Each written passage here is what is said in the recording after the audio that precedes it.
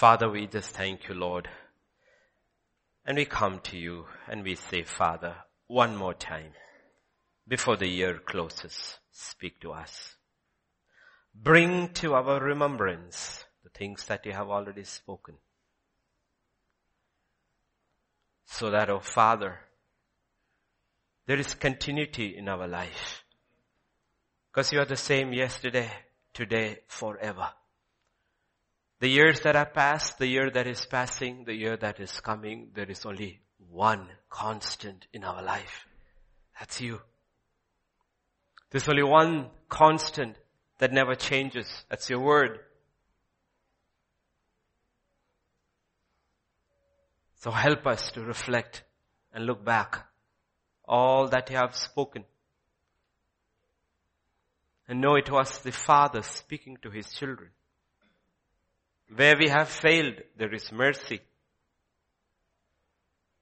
Where we are struggling, there is strength. Where we have lost hope, you are the God of hope. Above all, I pray, faith will arise. And we'll grab hold of all your promises. Speak to us. Young and old, speak to us. The youngest here to the oldest, speak to us. For you said in your word, from the womb to your gray hairs, I am the Lord that carries you.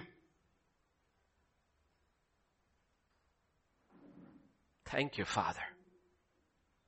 Thank you, Lord. Speak to us. For in Jesus' name we pray. Amen, amen, amen. For those who were there, actually, not just fasting, but also were there at the meetings which we had at the church office this past this is the 7th night. We started on 25th. Some of the things would be easier to understand, familiar, but you will understand. Because primarily we will be looking from the Old Testament. And the Old Testament, 2019. So we look into the Old Testament and we wonder, why should we believers in a church in India look at the Old Testament, which is all about Israel? It's because Israel's history often, if not almost always, mirrors our own history, the history of the church. Like I said yesterday and therefore yesterday nights, if you look at Israel history, it can be divided into 3 phases. Israel in Egypt, and then Israel in the Promised Land, and then Israel in Babylon. And how did they reach Babylon? Because of a series of compromises until the world represented by Babylon swallowed it up. But through it all, if you look, God was faithful. And He kept on sending His word through His servants. He kept on speaking over and over and over, warning, chastising. Kept on speaking. The only thing that was true in the entire history of Israel, from Egypt to Babylon and the remnant who came back, was God. And we will all look back one day in eternity and realize we are not here even today because we were faithful. It was because He was faithful. Because He cannot deny Himself. That is His nature. When John sees Jesus in his vision in the book of Revelation, he says, I am that one, true and faithful. That's God's nature. But if you look at Israel's history, through it all, there was a certain set of people in every generation who were true to God. One small minority in every generation. And they were called the remnant. And I believe God always has a remnant even in the church, in Israel and the church, who always seek God's face and God's ways. The remnant are those who live by faith. Absolutely surrender to the will of God. In the church, they know that the church is a body. And if the church chooses, like Israel, to go to Babylon, even in Babylon, they will remain true to God, like some in Israel always was. So you will see as we continue to look tonight, so many thousands, tens and thousands from Israel and Judah were taken to Babylon by Nebuchadnezzar and different kings. But you don't see a record of them. They just faded and assimilated into the Babylonian culture. They just disappeared. Yet, we know the names of some, though they lived and many died in Babylon. We know their names. Because though they lived in Babylon, their hearts were stayed on the God of Israel. And their minds were always on Jerusalem. One such man was Daniel. And if you look in modern terms, he had reached the pinnacle of success in the world. You cannot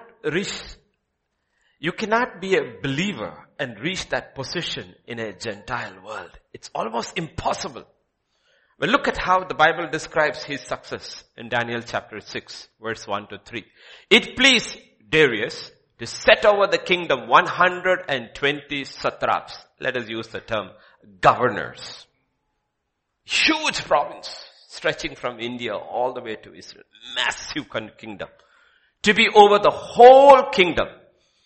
And over these 120, 3 governors of whom Daniel was one. That the satrap might give account to them so that the king would suffer no loss. 3 about the entire kingdom.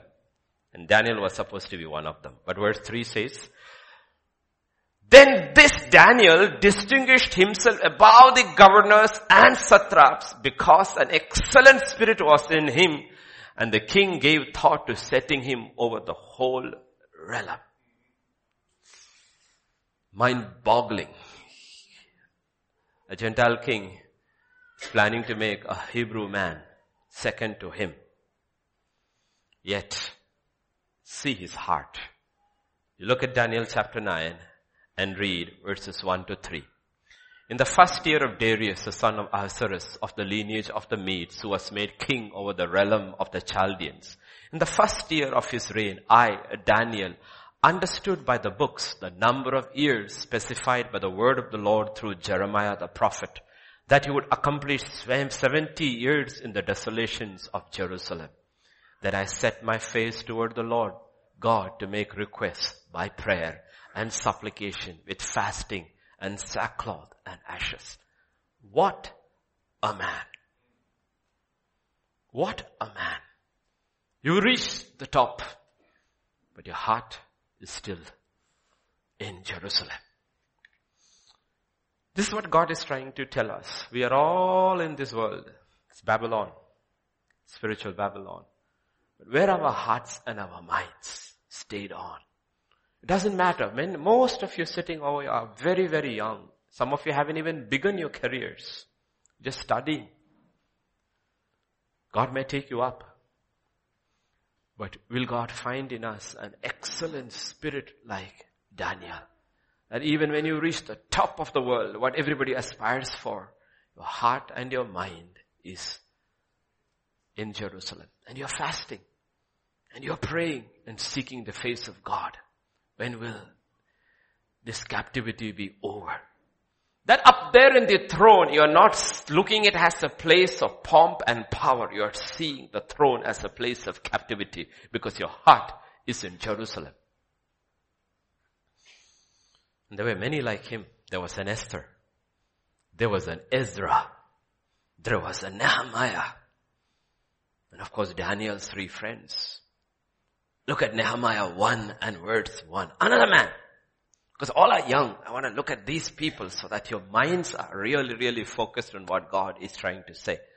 The words of Nehemiah, the son of Hakaliah, it came to pass in the month of Chislev, in the 20th year, Asa was in Shushan, the citadel. So he's in the capital. In the citadel of the Babylonian Empire, that's where Nehemiah is. Now, read chapter 2 and verse 1. It came to pass in the month of Nisan, in the 20th year of King Artaxerxes, when wine was before him, that I took wine and gave it to the king. Now, I had never been sad in his presence before. He's in the citadel. That is where the emperor stays, and he's got protected. That's the safest, the highest place in the entire nation. And he is in the citadel. Not only is in the citadel, he's the cupbearer. He's the one whom the king trusts. Another man who has reached the top in the reign of another Gentile emperor. Yet look at his heart in chapter 1, verses 2 to 4. Then Hanani, one of my brethren, came with men from Judah, and I asked them concerning the Jews who had escaped, who had survived the captivity, and concerning Jerusalem. They said to me, the survivors who are left from the captivity in the province are there in great distress and reproach. The wall of Jerusalem is also broken down, its gates are burned with fire. And so it was when I heard these words that I sat down and I wept and mourned for many days. I was fasting and praying before God of heaven. You would ask, why do you care? Haven't you made it in life? No, young people, I want you to really think about it. Okay. Their hearts were on a physical Jerusalem. There is a Jerusalem from above. Where are our hearts and our minds set? This is the heart of the remnant. This has been the heart of all that we've been preaching all these 12 years.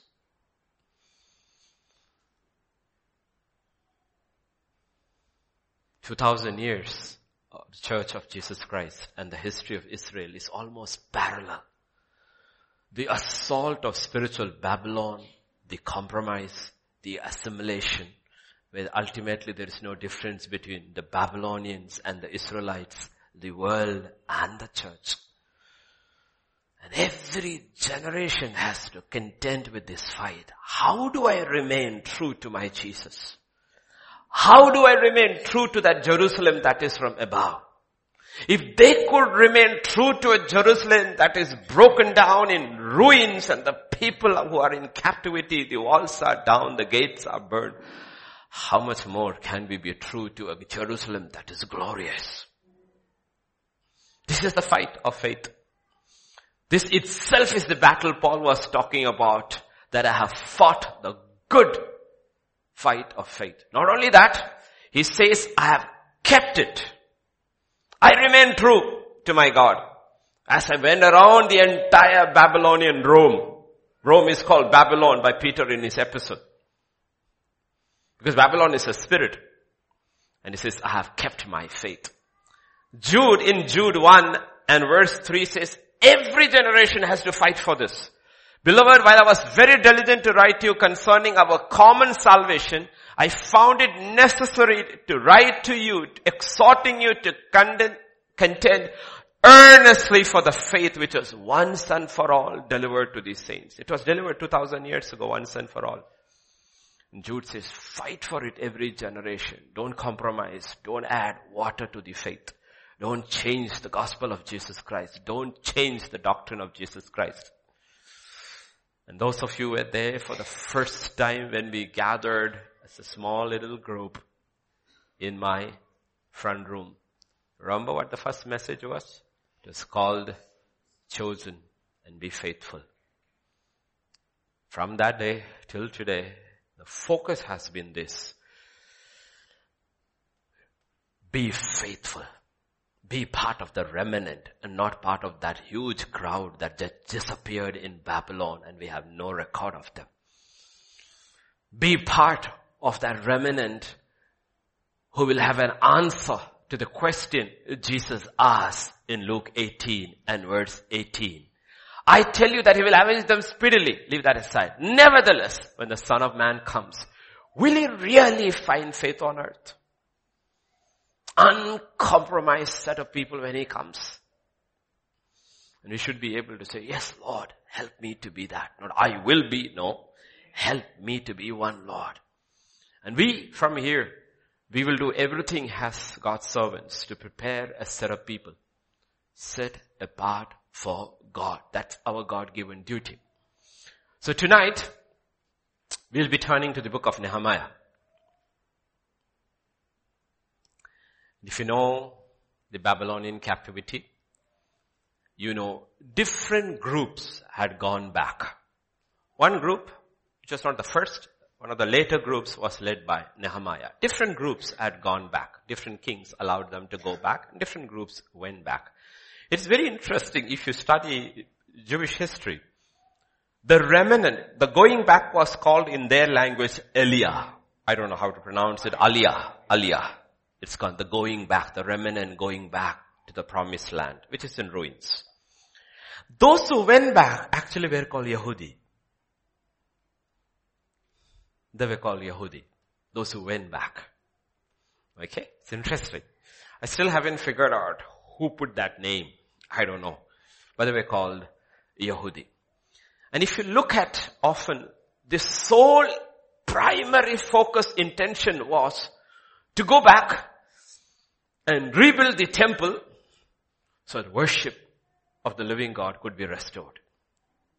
And groups of people would leave prosperous Babylon and go back to Jerusalem that is in ruins.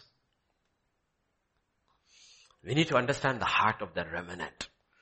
Because they would return. And we would ask, for what? And they would say, so that we might worship him. Because for them God had said, I put my name on this city. And I put this name on this particular place and this house. That's where you come to worship me. So the heart of the remnant was always to go back to that place and rebuild. Okay? But there was a fundamental issue when we look at the book of Nehemiah. Let's go back to Nehemiah and read. The words of Nehemiah, the son of, we read that. I was in Shushan the citadel, that Hanani, one of my brethren, came with men from Judah and asked them concerning the Jews who had escaped, who had survived the captivity, and concerning Jerusalem. They said to me, the survivors who are left from the captivity in the province are in great distress and reproach. Those who survived, what is their condition? Distress and in reproach. Meaning, there's nothing to go back to. You see, Nehemiah has got the same spirit of Moses. Moses chose to leave the treasures of Egypt and identified with the slaves in Israel, in Egypt. And Nehemiah will be of the same spirit. He will leave his, what we call, cushy job and choose to be part of that reproach and that distress. That's how you understand a true call. Whenever people come to me and say, I think God is calling me, I said, what will you leave? Are you looking for a job because you have no job?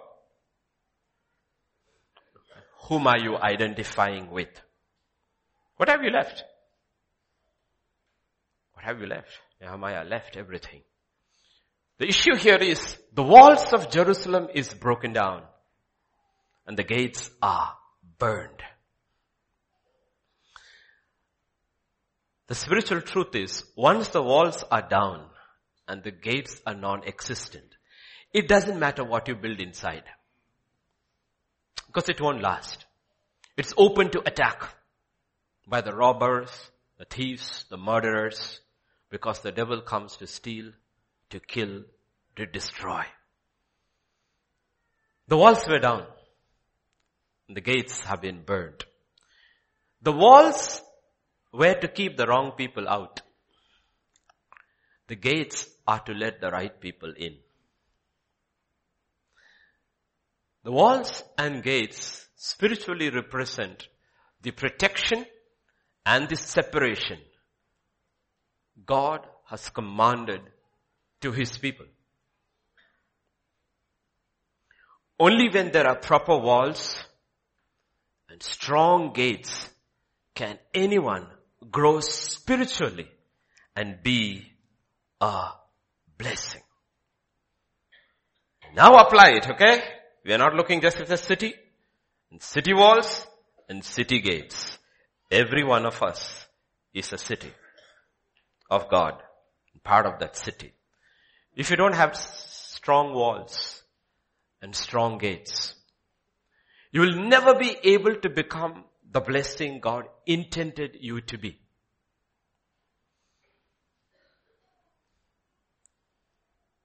The walls are down. Gates are gone.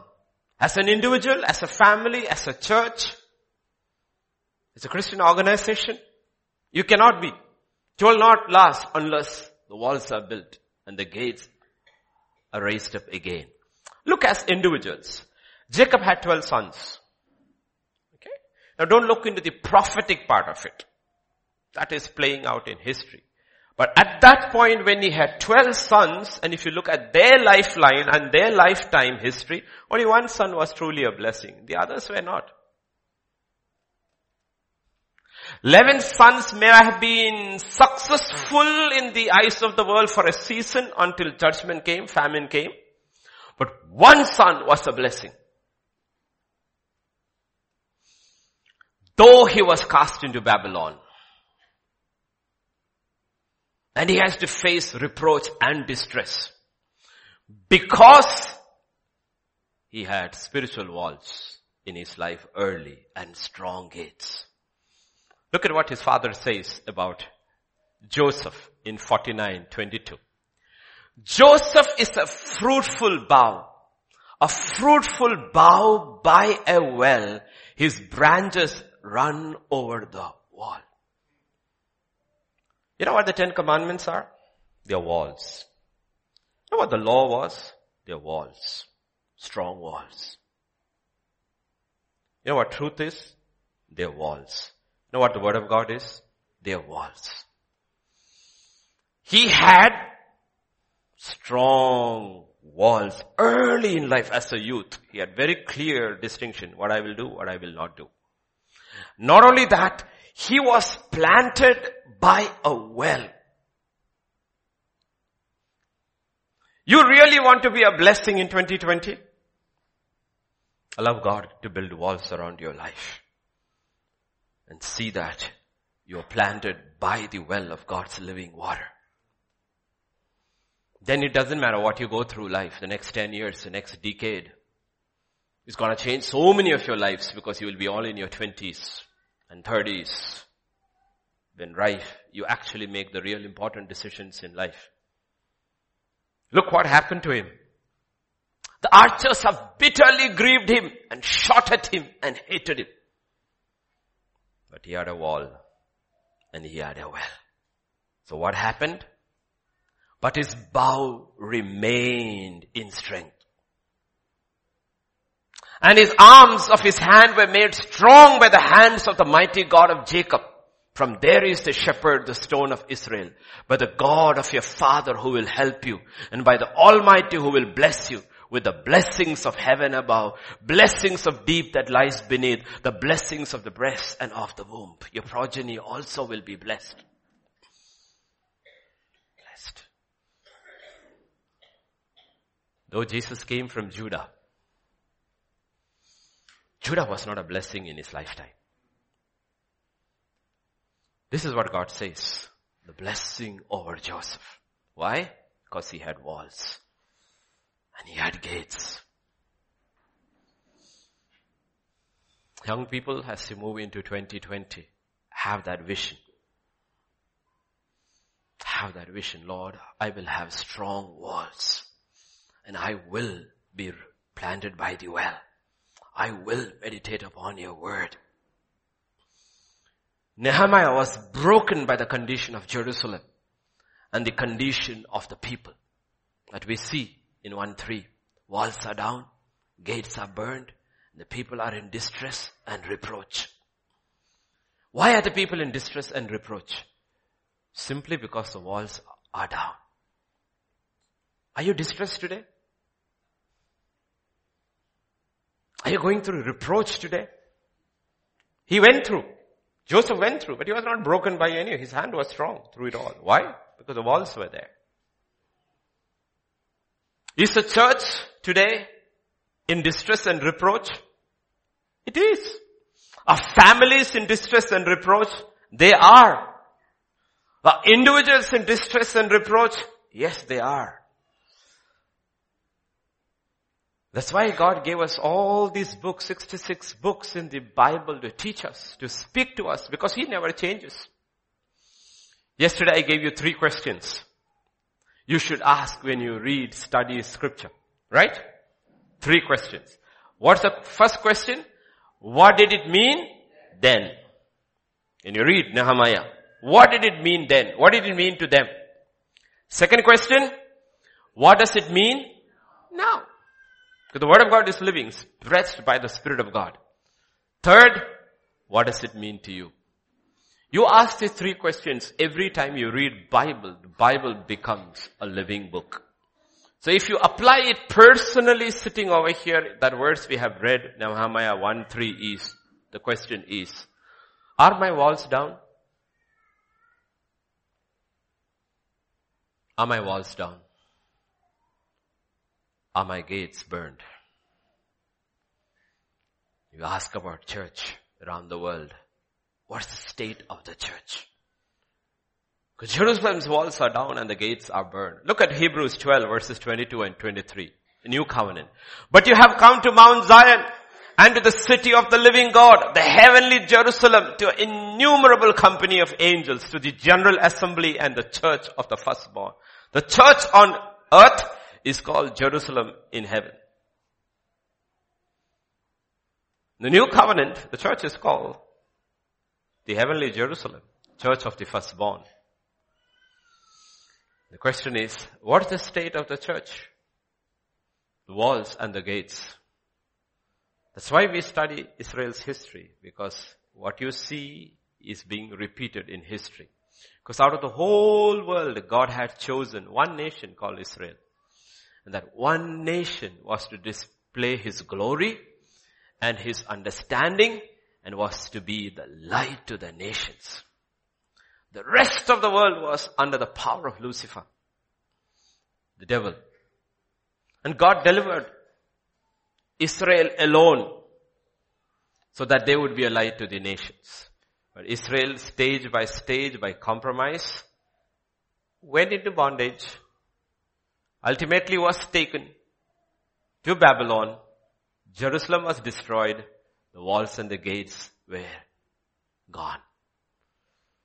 Like Israel, the church and the individuals are called to be the light and the salt of the earth, His witness. He said, you shall be my witness. Once the walls are gone and the gates are done, we too, if we are not careful, the church, I'm not talking about GTC, Hyderabad, I'm talking about generally to the church. We too will go the way of Israel. Because if you look at Israel, after some time there was no difference between the Israelite and the Babylonians. They look the same. And today, after some time, there's no difference between the church and the world. I had a very interesting WhatsApp. It's in Malayalam, but I have to translate it. Let me translate from Malayalam to English. The dress became short and we lost our shame. We started eating out and we lost our health. Our face was covered with makeup and we lost our countenance. Education became only at school and God departed us. All our recreation was before TV, so we forgot our biblical culture too. Our desire was for money, so we lost compassion. All our relationships are on WhatsApp, so there is no families left. And the time God gave us one more year has passed by. Somebody, I don't even know who it is. But isn't that what has happened to the church?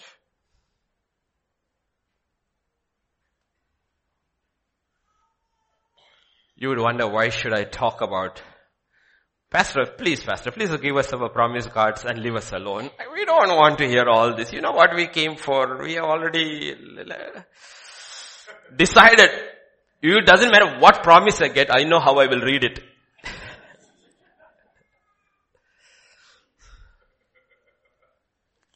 So you must be wondering, why am I talking about walls so late in the night? Let's get to the primary text for tonight. Nehemiah chapter 2 verses 11 to 20. Somebody very graciously has given me an empty glass. God is saying the year is empty. Year is over. All you wanted, you should have drunk in the previous 12 months. Okay. Shall we read? Nehemiah 2:11 to 20. So I came to Jerusalem and was there 3 days. Then I arose in the night, and I and a few men with me. I told no one what my God had put in my heart to do at Jerusalem, nor was there any animal with me except the one on which I rode. And I went out by night through the valley gate to the serpent well and the refuse gate and viewed the walls of Jerusalem which were broken down and its gates which were burned with fire. Then I went on to the fountain gate and to the king's pool, but there were no room for the animal under me to pass. And I went up in the night by the valley and viewed the wall. And then I turned back and entered the valley gate and so returned. And the officials did not know where I had gone or what I had done. I had not yet told the Jews, the priests, the nobles, the officials, or the others who did the work. I said to them, you see the distress that we are in, how Jerusalem lies waste, its gates are burned with fire. Come, let us build the wall of Jerusalem that we may no longer be a reproach. And I told them of the hand of my God which had been good upon me, and also of the king's words that he had spoken to me. So they said, let us rise up and build. Then they set their hands to this good work. But when Sanballat the Horonite, Tobiah the Ammonite official, and Geshem the Arab heard of it, they laughed at us and despised us and said, what is this thing that you are doing? Will you rebel against the king?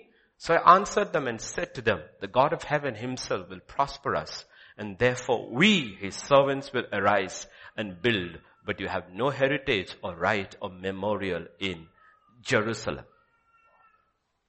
Let's go to verse 17 and 18. Then I said to them, you see the distress that we are in?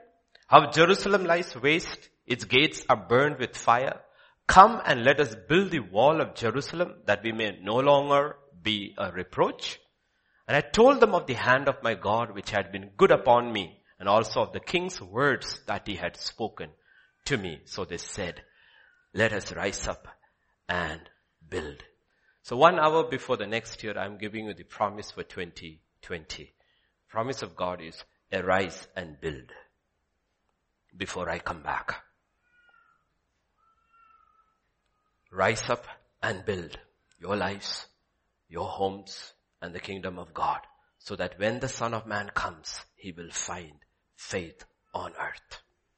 This is a season God is giving, not just 1 year, though the first year will define it, the next 10 years will be a season of building our spiritual lives. And it begins with building the walls and raising the gates. Because we are not entering into just a new year. We are entering into a new decade. Who knows? Maybe the decade that will usher the second coming of Jesus Christ. And I like 2020 because it means we need clarity. We need focus. We need purpose. Like Daniel. Like Nehemiah. It doesn't matter how successful you may be in the world now or become in the world. Your heart is stayed on one thing, the return of the Lord Jesus Christ. And that's what Paul will say in the book of Corinthians. Come Lord Jesus. And if anyone doesn't have that heart, let him be cursed. Because that's the whole purpose of life. So the promise of this year, that is 2020, coming year is arise and build. Make that commitment in your heart. Lord, help me to rise up from my lethargy, my complacency, and my compromise with the world, to arise and build our personal lives, our homes, the family of God, that's the church, or the God-given business or career. God-given business, that's part of His plan for you. If God has given you a career, you should be very sure God has given you a career. Or God has given you a business. You have to rise up and build it. Don't be lazy. Just because God has given you a career, He won't automatically prosper you. You have to rise up and build. Then only individually, corporately, will become God's dwelling place. Because eternal principles never change. They never change. That's why Scripture says God is the same yesterday, today, and forever. They never change. God is the same. Always. His principles never change. That's why Moses asked that great prayer, teach me your ways. Because I understand your ways. I know you are one person who never changes. Like I told you yesterday, you walk with a man, you understand his ways, you know who he is. The do's and the don'ts. And this is what he is. That's what actually it means somebody walked with God. They understood His ways. It's not that God came down and they're walking together. No, they understood His character, His do's and their don'ts. And they realized, this is who He is. In Hebrews chapter 11, verses 8 to 10, by faith Abraham obeyed when he was called to go out to the place which he would receive as an inheritance. He went out not knowing where he was going.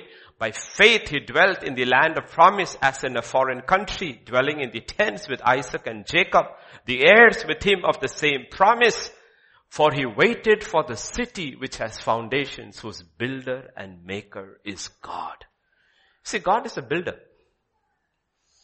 God has got many professions. He's not a jack of all trades. He's a master of all trades. We are the jacks. He's the master. One of his professions is he's a builder. And the church, the body of Christ, is called a building. And every believer is called a stone.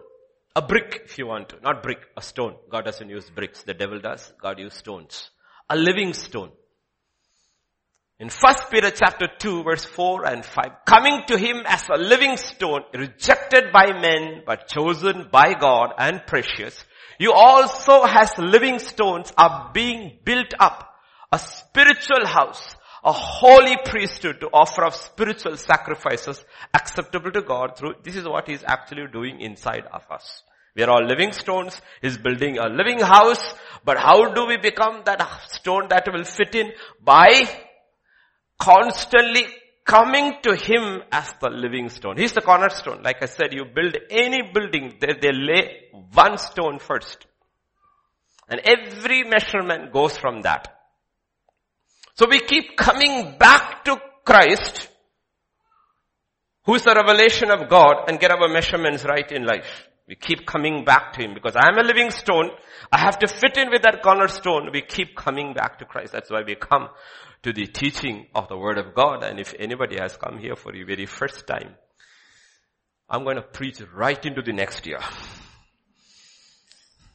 So that's 2 years of preaching you're going to get. Okay. So God says, you know what? Rise up and build, and I'm there. Rebuilding an individual, a family, the body of Christ. But you cannot build unless first we have a real, actual, spiritual realization of our actual condition. That's what we see in Nehemiah chapter 1. So it was when I heard these words, I sat down and wept and moaned for many days. I was fasting and praying before God of heaven. That's why we went on a 7-day fast. Why? We're looking back at the wasted times, the wasted opportunities. Okay?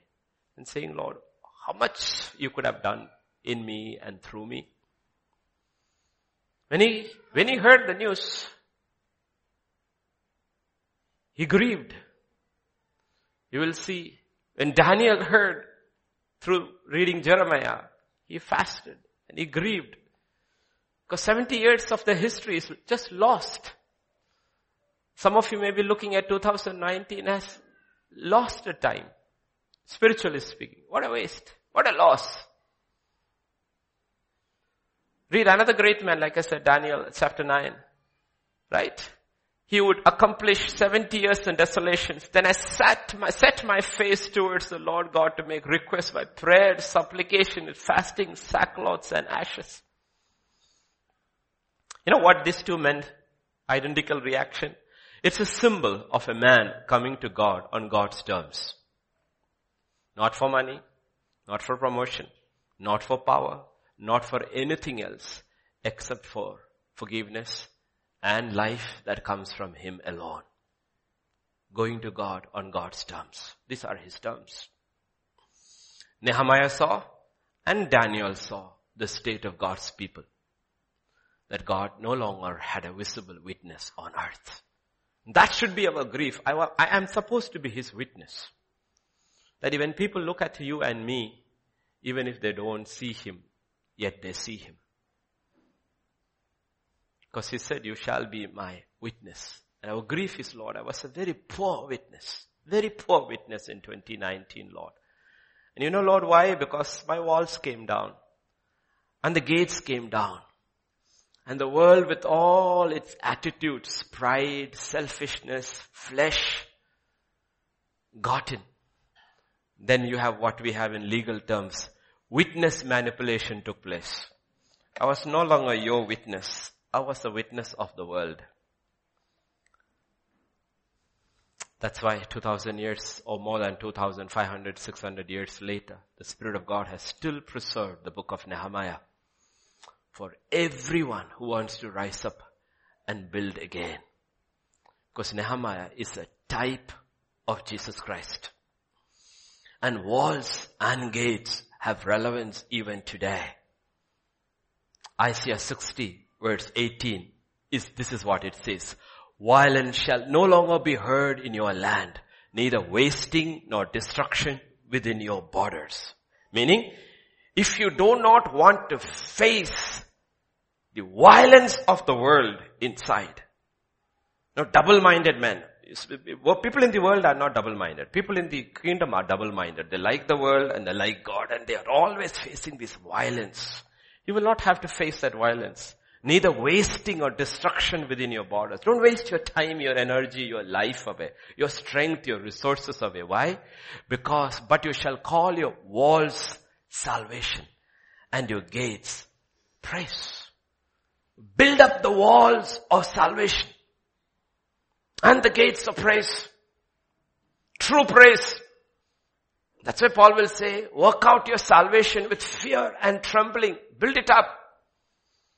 Because gates represent an entrance into God's presence and the experiences of God that the righteous will enter into. Nehemiah's mind must have gone back in history where Israel had begun and where Israel had ended. Our mind also should back in history what is given to us, where the church had begun. Because that's what we call, that is our collective history. The history of the church is my history and your history. It's a collective. Because the church extends into space and time.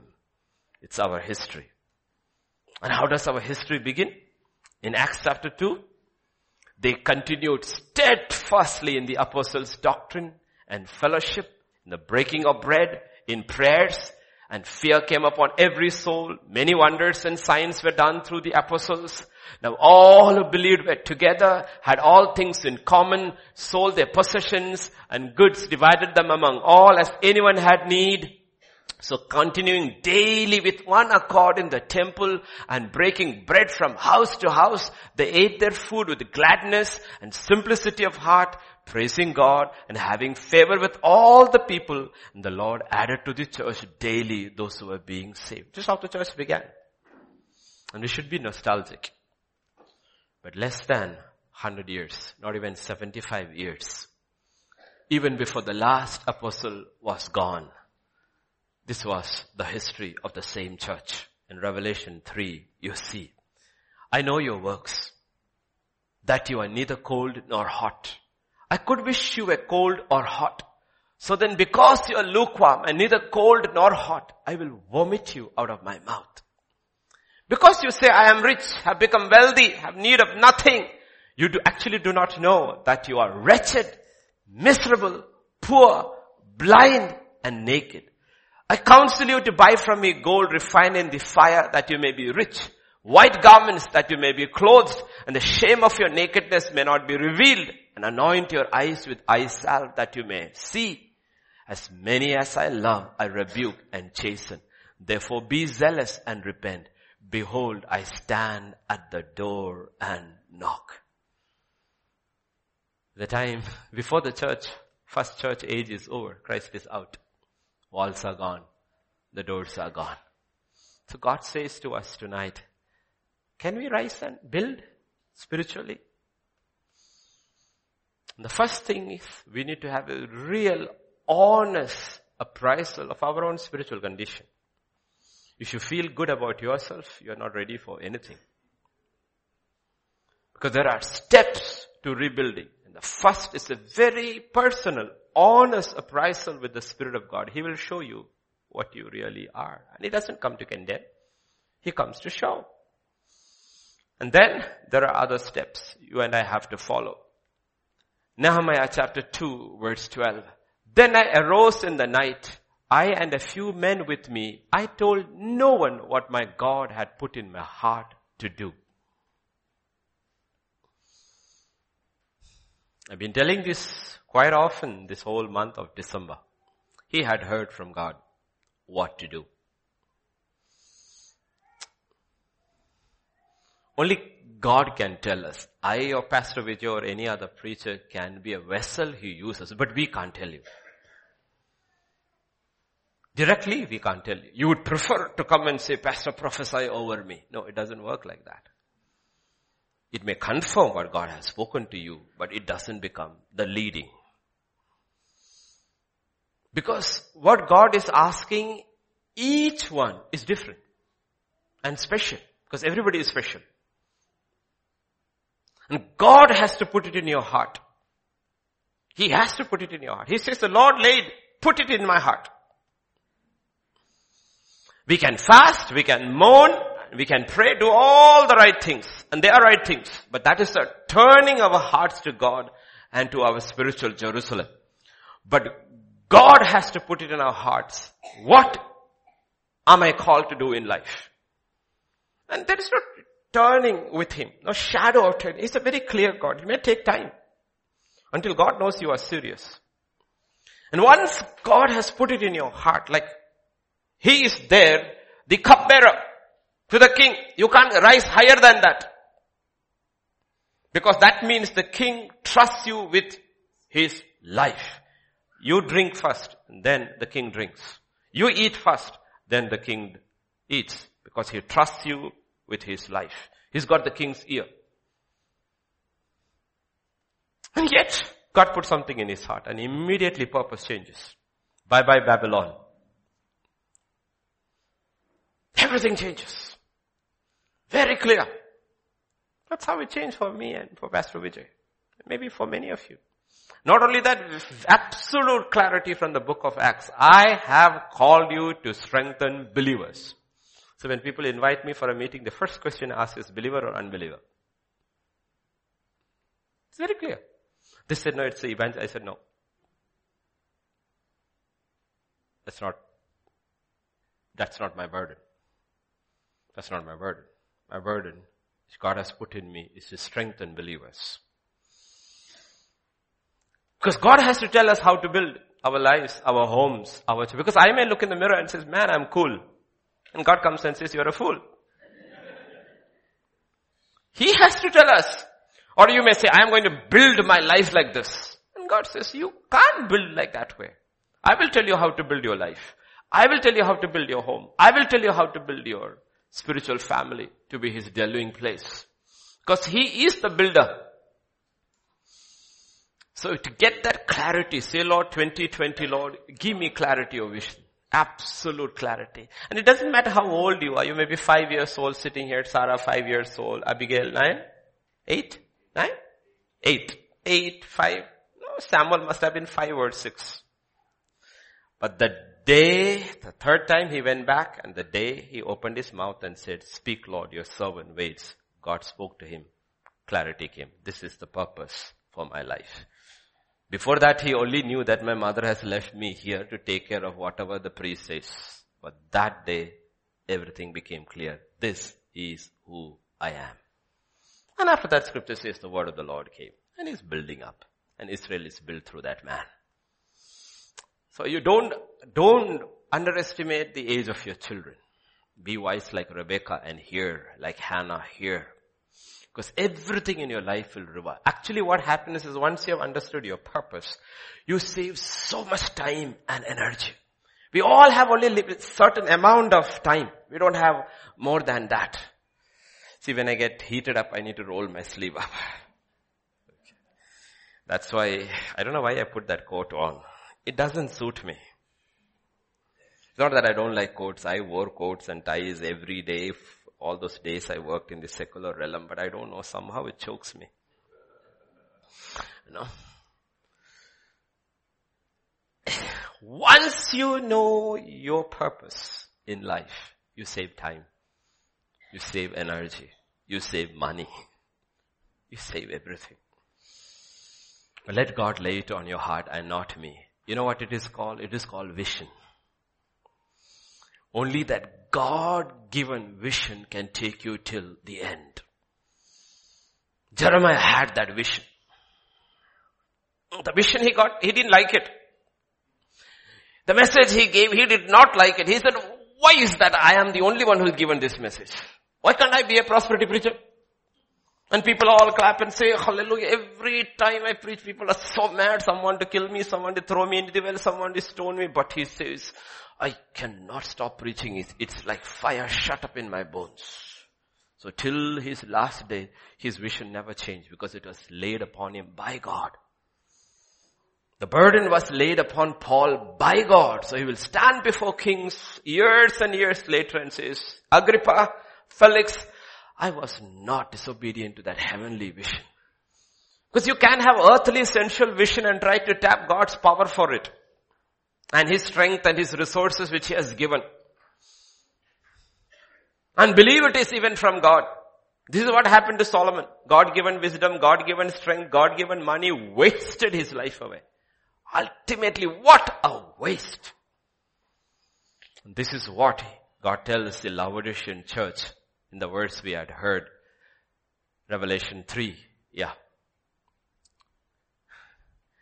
Anoint your eyes with eye salve that you may see. Because it says your vision is absolutely warped. You say, you look, I am wealthy. I need nothing. We may feel like a church, we are good. The word is great. Our worship is fantastic. Oh, we are praying people through the week. God says, you know what? Maybe you need some ointment on your eyes that you will actually see yourself the way I see you. Then vision will change. Oh my God, is this what I really am? This is called spiritual X-ray.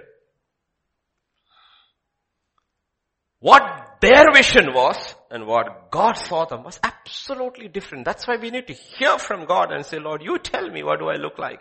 What does my home look like? And you have to.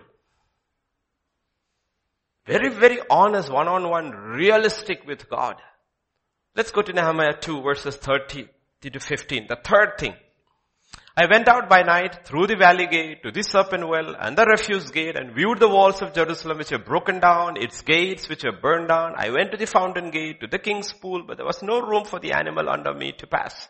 So I went up in the night by the valley, viewed the wall, then I turned back and entered by the valley gate and so returned. He made a very, very close examination of the damage. And God says, do a very honest self-evaluation of your life. God will help you. The Word will help you. The Spirit will help you. Because without the walls, you leave yourself open to the enemy. Do a very honest evaluation at the end of the year.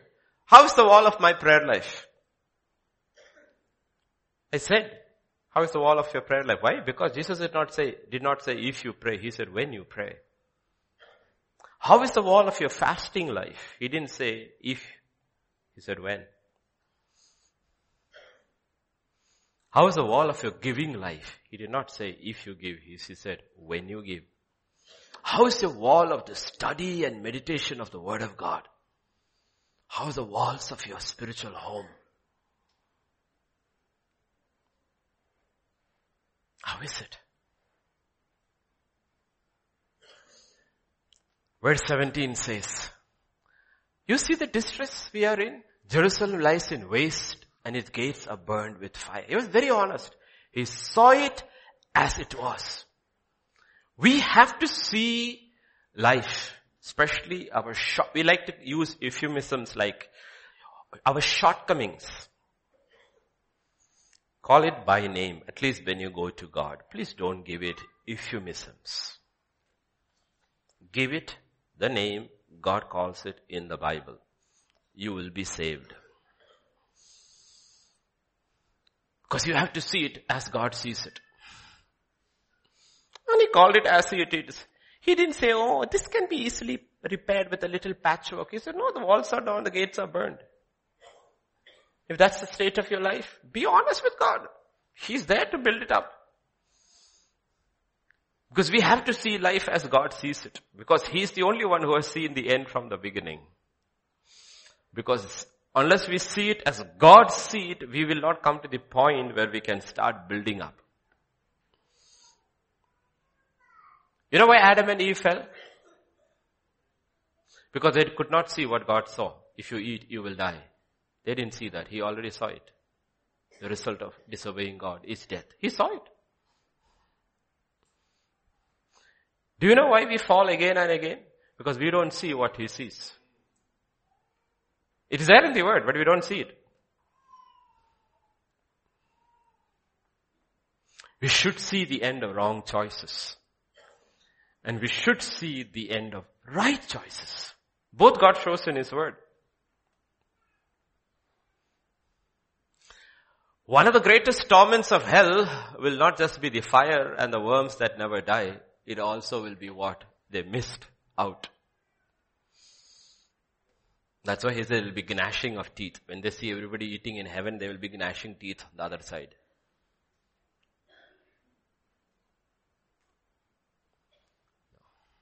We should be able to also see what God sees, the good side. In 1 Corinthians 2:9, scripture says, as it is written, eye has not seen, no ear heard, nor have entered into the heart of man the things which God has prepared for those who love Him. You have to actually spiritually start seeing. And then they will say, bye-bye world. Because you actually start seeing. You will see death differently. The only reason you want to stay alive is to finish your task. And you don't want to be one moment back because you see as He sees. You won't be like Hezekiah turning to the side and crying, Lord, please don't take me.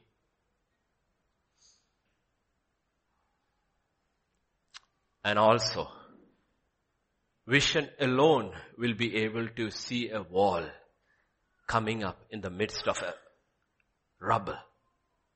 You have to have that also. If all you see, oh, my life is gone, it is utter waste, I am finished, woe unto me. No, you should be able to see the wall rising up also. And Nehemiah saw that.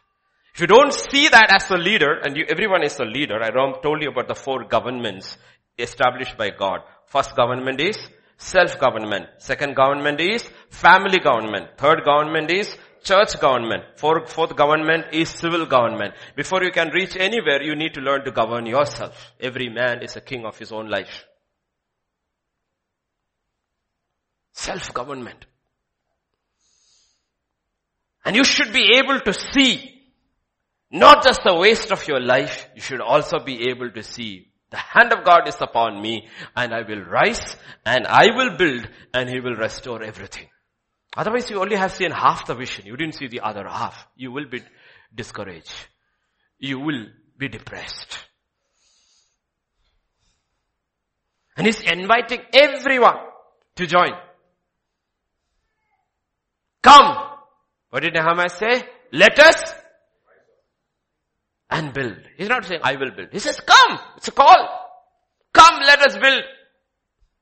In 1 Corinthians 3:9, Paul will say, we are God's fellow workers. We are not even working along with each other. God is working with us.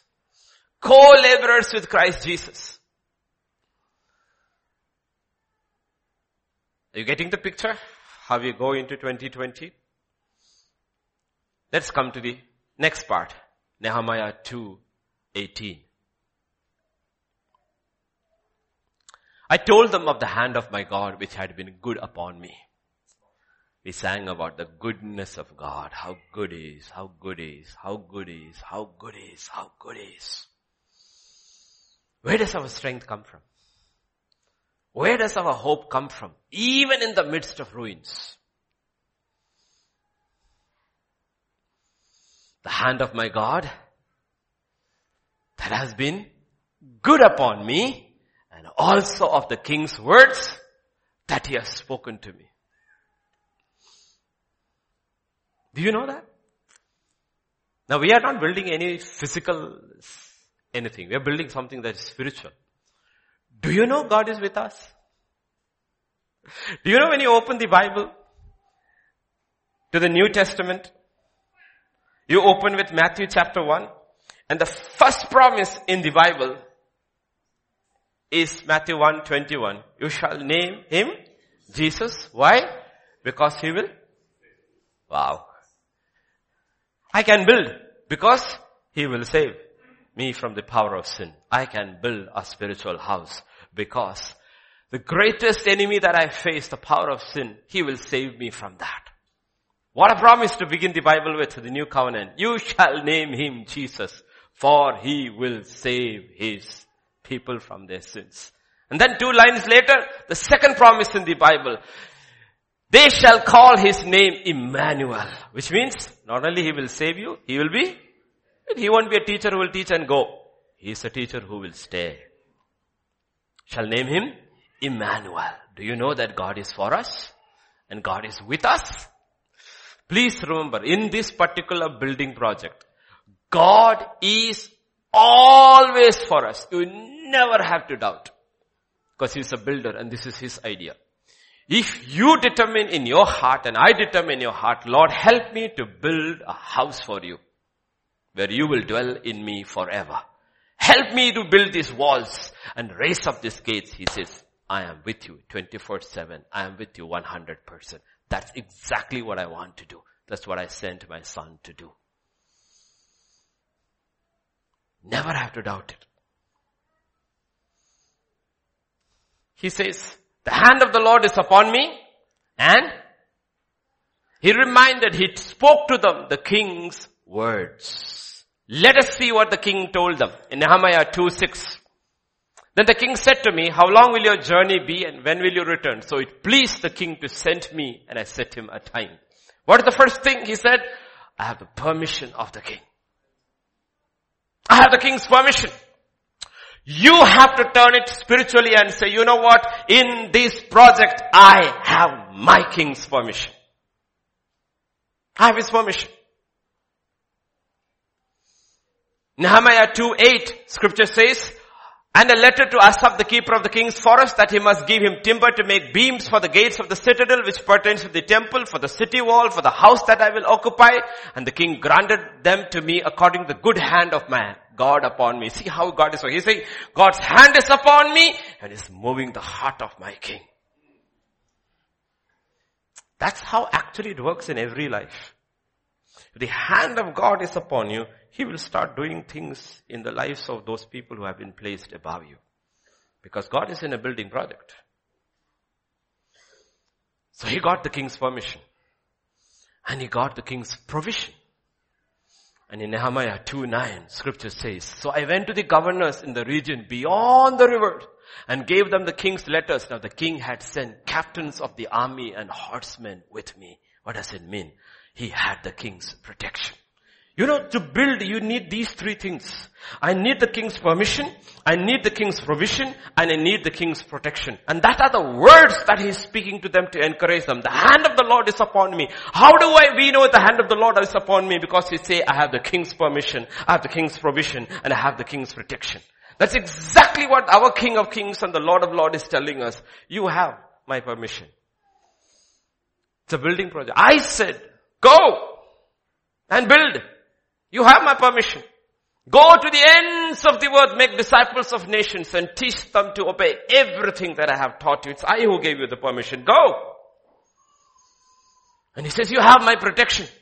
Romans 8 and verse 31, Vijay prayed that, what shall we say to these things? If God is for us, who can be against us?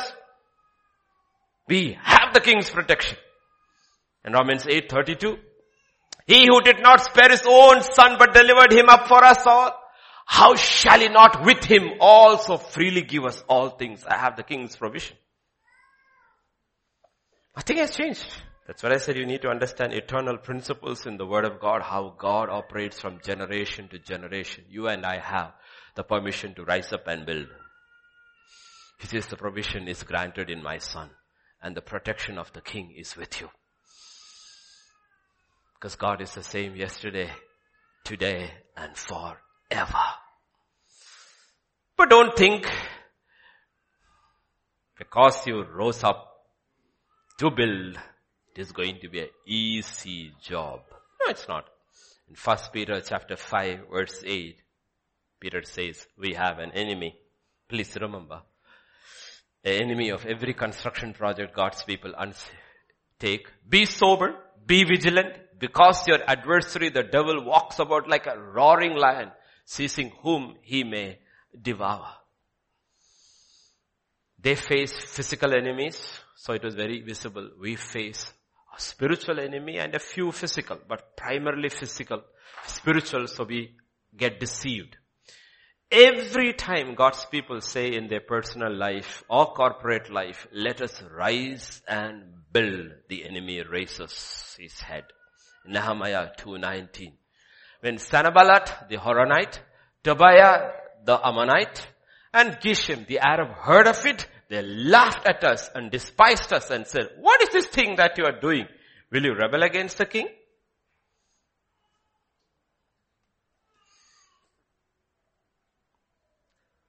Please remember, this is not a Sunday school picnic. These three men are types of devil-inspired, devil-led opposition. And they too will use the name of the king.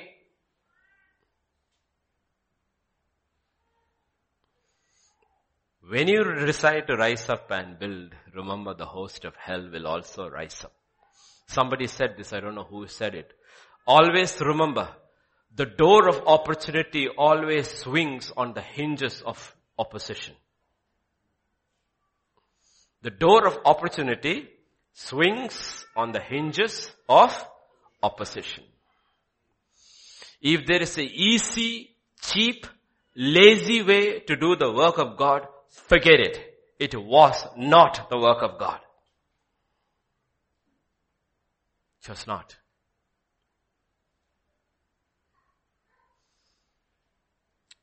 Nehemiah in 2:19.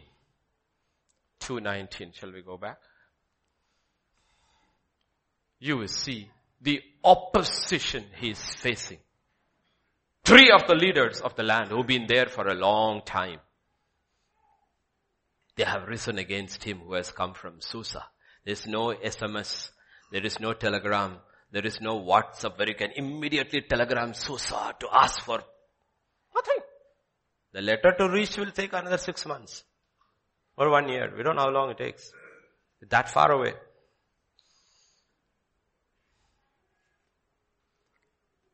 In 1 Corinthians 16:9, this is what Paul said. For a great and effective door has opened to me, and there are many adversaries.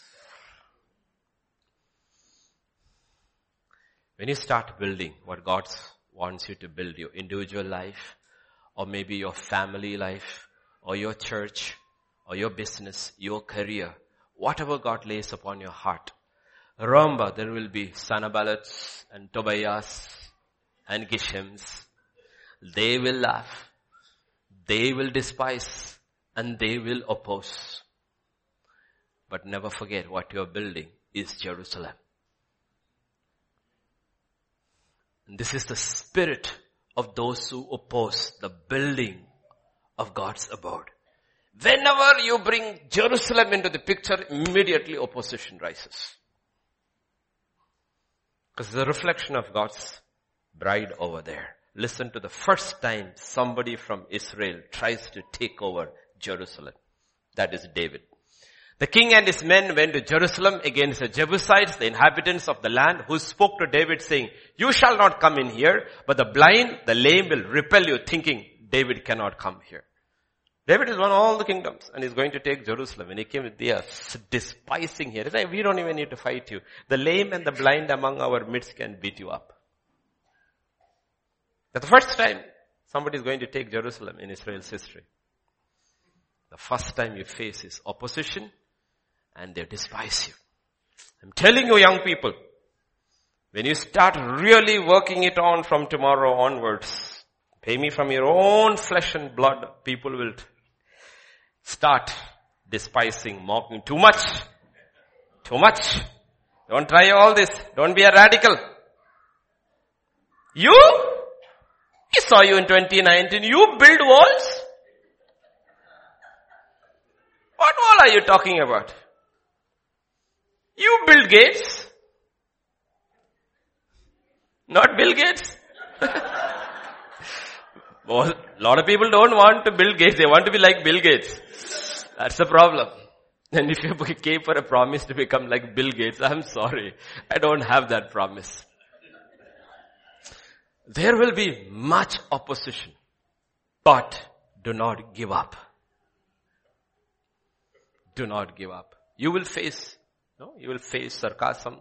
After some time, sarcasm becomes downright hostility.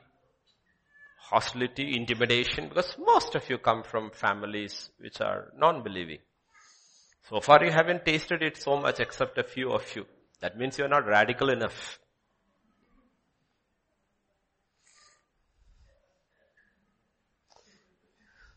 That's why I always tell you, these are the things you should decide. I decided these things all right in the beginning.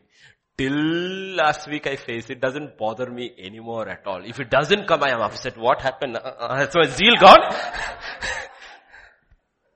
You know? There's a great music conductor. One day he played a recital which was bad. And he knew it was bad, so he was feeling a little bad and was going. A couple of his friends said, "What happened to you today? You weren't that great." And there is his opposing rival, another great composer. We came to him, shook his hands and said, "Sir, you were so great." And as he was going back, I didn't realize I was so bad. Because that fellow has to congratulate me. That means I was really bad today. Please, these are things you have to decide right in the beginning. Because otherwise you will buckle under pressure.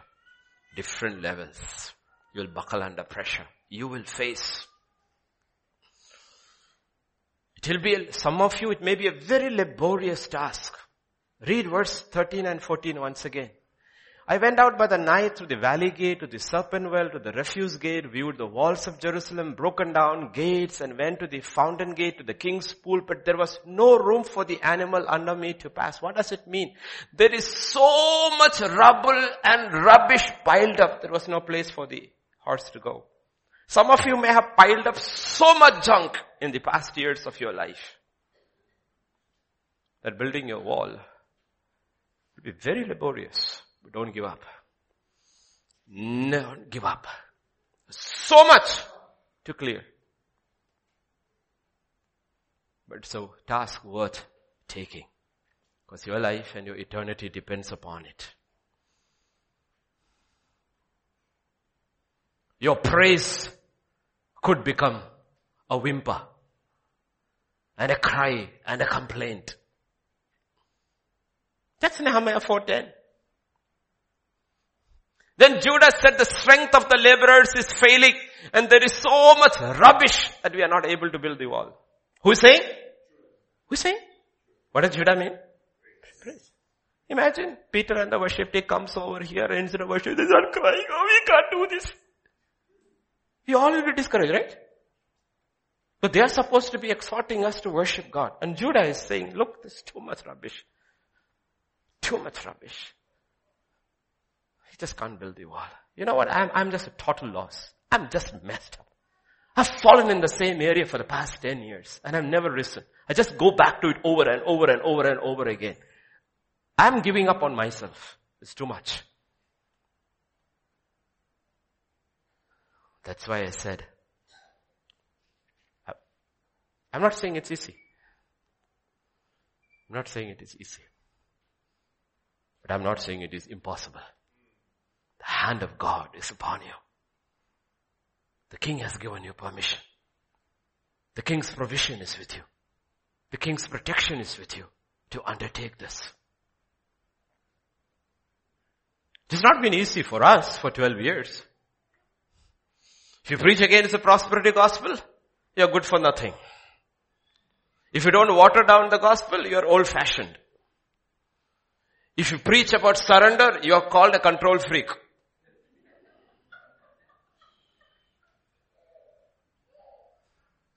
You're called all this.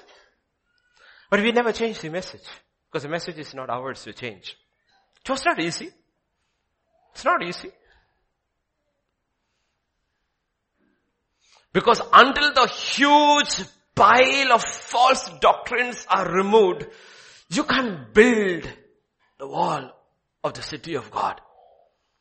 If you build on anything other than the word of God, I'm telling you, it's just a question of time. Your life will crash, your home will crash, your career will crash, and eternity. If you come through the fire, you're lucky. You cannot build on anything else. Nothing else. So Sanballat rose up, Tobiah rose up, an Arab called Geshem rose up, and he had an answer to all three of them. Verse 20. I answered to them and said to them, the God of heaven himself will prosper us. That is why I said you need to hear. And you have heard today. It's the only question of believing. It is true. God has given you permission. God has given you the provision of his son and the protection of his angelic host to build your lives. He says, I am there. Until you are serious, until you have finished that construction, I promise you, God says, you will not die. You cannot be killed. Because I'm interested in your welfare. You cannot die. When you die, you will know you're ready to die. Bye-bye. Time to go because I finished. I kept my faith. My race is over. All who are serious. You cannot be killed. I'm telling you, it's impossible to be killed. Because life and death is not in the hands of any system. It's in the hands of God. He says, you have, he says, my permission. You want to build? That's what I'm looking for. Who will build up the walls of Jerusalem and the gates. He says, the hand of God is upon. He will prosper us. Therefore we, his servants, will arise and build. And he tells devil, I tell you, you have no portion of me. You have to have the guts to say 2020, you devil, you have no portion of me. I will arise and I will build the dwelling place. I am the temple of the living God. His spirit lives in me. I want that fullness that was promised. I want that fullness to start overflowing and building me up. I am, and you have no portion. You shall have no heritage or right or memorial in Jerusalem. Be determined. Set your face. You have to determine. Set your face towards building the walls of Jerusalem, the gates of Jerusalem, the city of Jerusalem, the spiritual one. In Luke 9:51, when everybody, including his closest disciples, were telling Jesus, don't go. This is what scripture says. And now it came to pass when the time had come for him to be received up, that he steadfastly set his face to go to Jerusalem. Set your face. Set your face. Set your face. Lord, let me never forget. For them, Jerusalem was a physical place. Physical place. You know how Daniel and all were? He's rising, higher and higher, and in the Babylonian court is going up and up and up. Finally he looks up, only the king is left. But there's one practice he never changes in his life. Every day, 3 times a day, he will open his windows in the direction of Jerusalem and he will pray and say, I'm walking here, my heart is there. Every day, reminding, this is my heart is there. Every day. 3 times a day. He kept his vision very clear. I am working here, I'm prospering here, I'm being used here, but you know what? My vision is towards Jerusalem. And every day, 3 times, 4 times, 7 times, whatever, how many times you get, set your heart towards God's Jerusalem, the heavenly Jerusalem. Like a flint, steadfast. Because you will face your enemies. Let me tell you, that's an aside. Sanballat, Geshem and Tobiah are symbolic of the enemies we all face. Like I said, everything is spiritual and literal. Then and now. For them and for me. Sanballat name means hatred in secret. He is the main one behind all opposition because Satan hates God and his people. But when he comes to us, he doesn't show he hates us. He pretends he loves us. He promises riches and wealth and power and influence. And that's what Sanballat has. He has all of that. As long as you don't build the walls of Jerusalem and repair the gates, he's your best friend. He's your best friend. He loves you. He'll take you out for dinner also.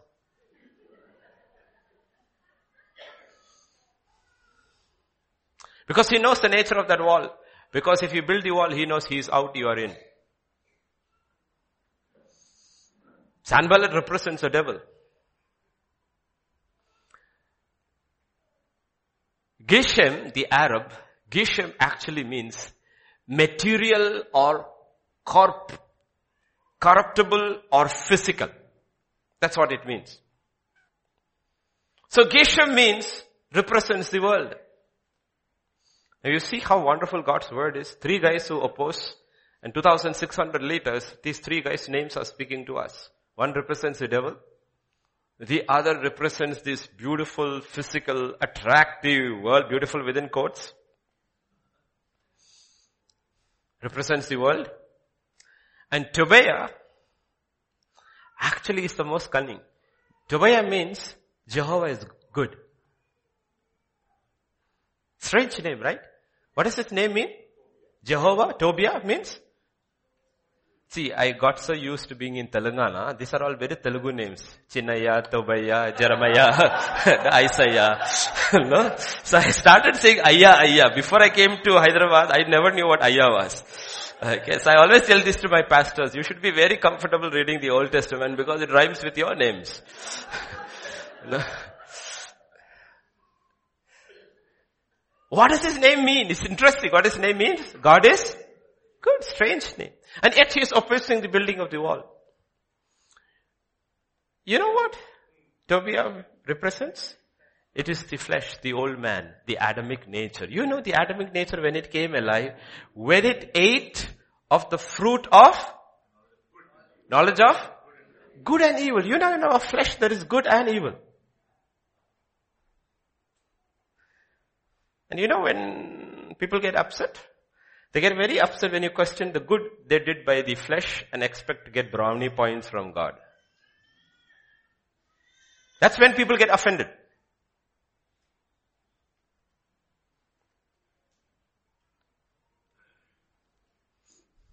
If I were to tell Peter, for the next 2 months you're not leading worship, he is going to get upset.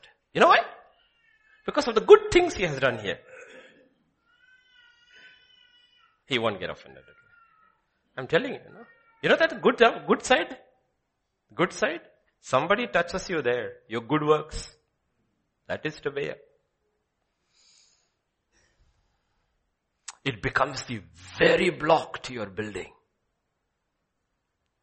That's why scripture says we are saved first we have to be saved from this flesh. Then only we can do some work.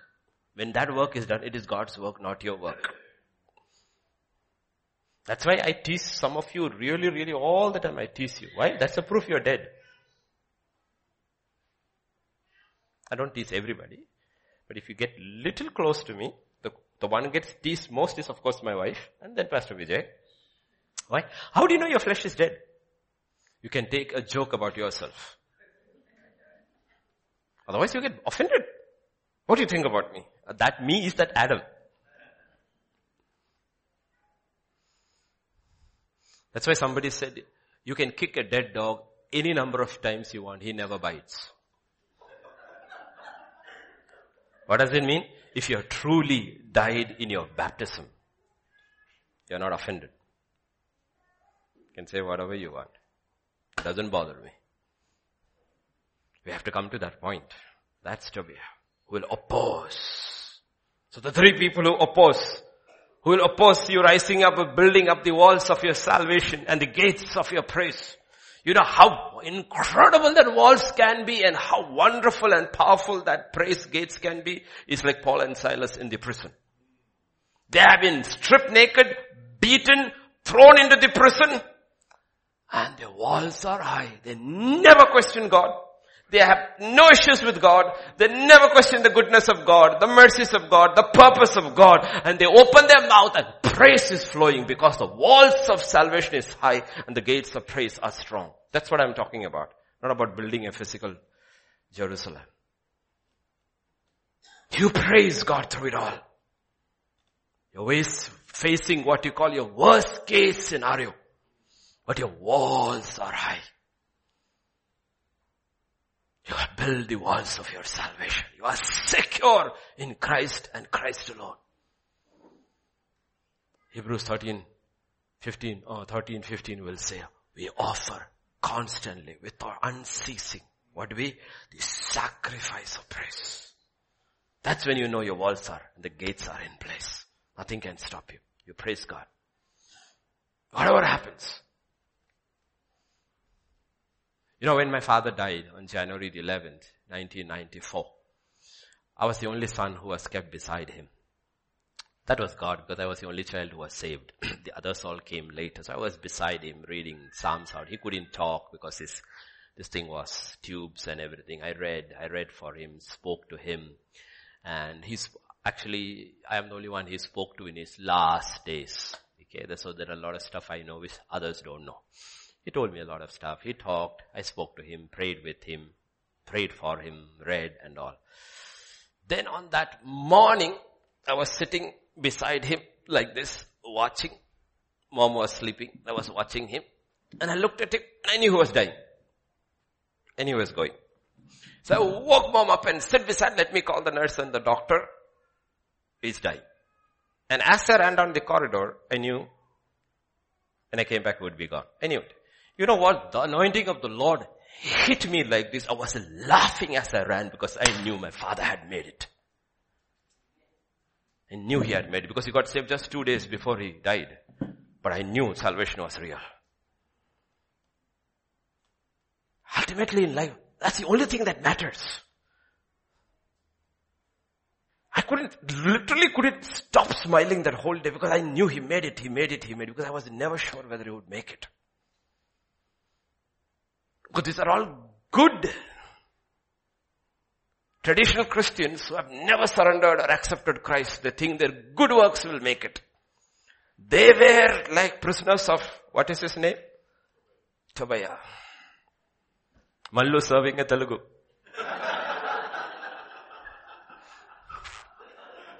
But the last moment, he surrendered to Christ and he made it. You look at life, you have to see life that way. Okay, that tells me I have 7 minutes before the year ends. I kept that 7 minutes for my wife to pray because I know she will pray for 7 minutes. I time people also. I told Eric I will never call you to pray because I give you to pray, you pray for 30 minutes. You take half my sermon time also away. So if I call you to pray, I will time you 5 minutes. Okay, Eric? Are you getting it? What praise actually means. That's why it's called sacrifice of praise. Old days, praise was all animals dying.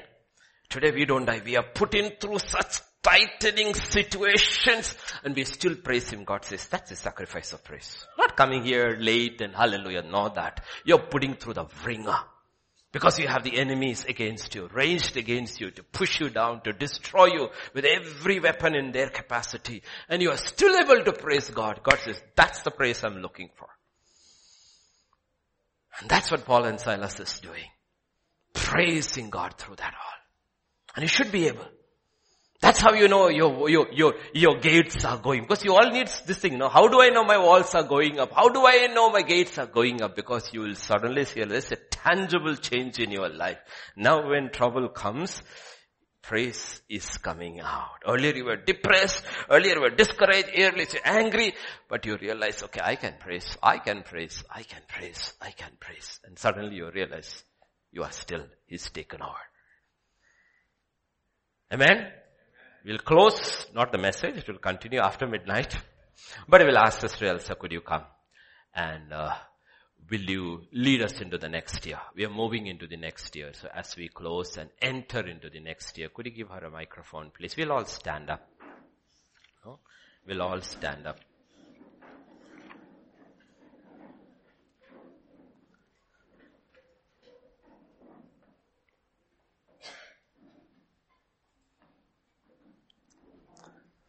And when I hold your hand, that means we have entered 2020, okay?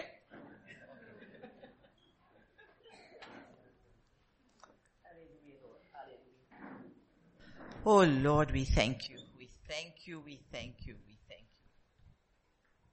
You're truly, truly a good God, Lord. Truly a good God. Just love you, Lord. We love you.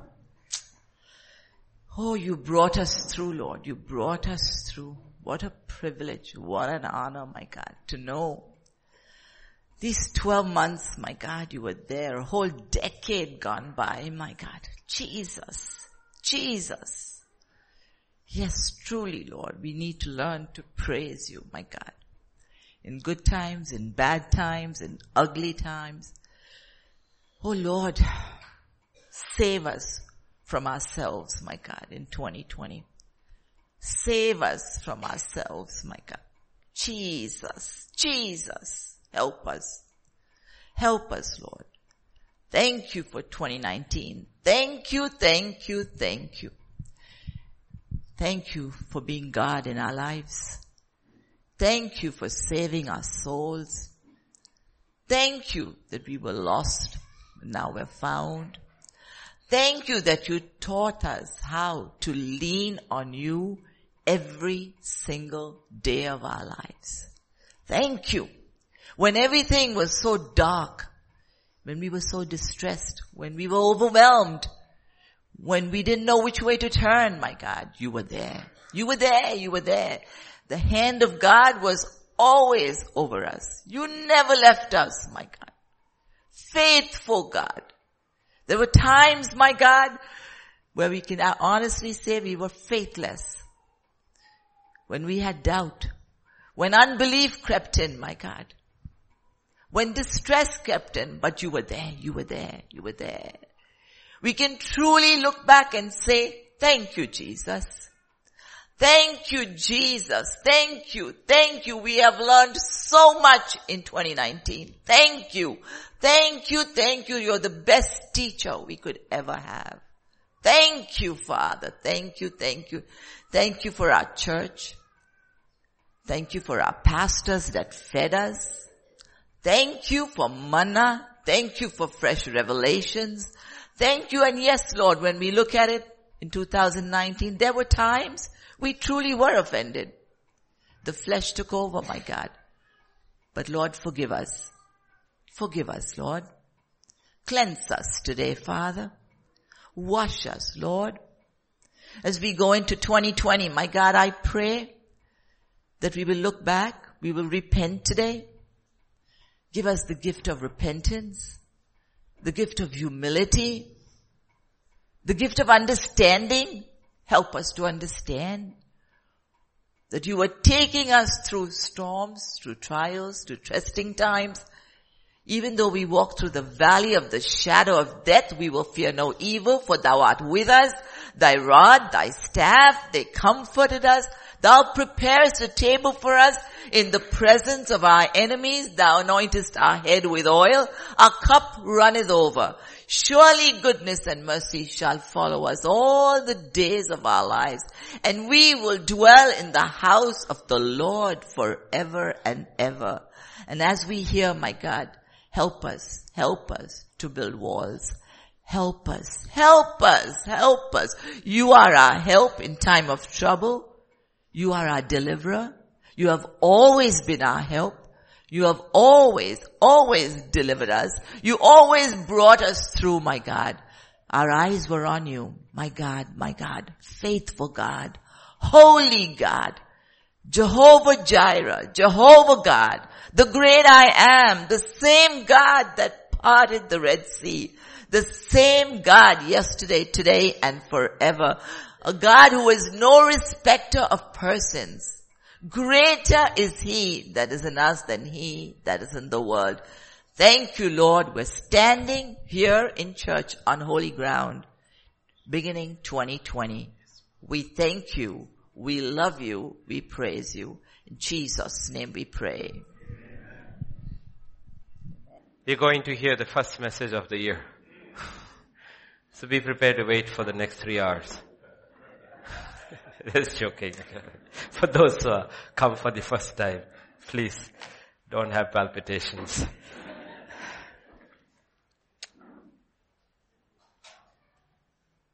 I won't take much long, maybe another 15-20 minutes. And, no. But put your faith, hope in God. Like we heard last year, that's the previous session.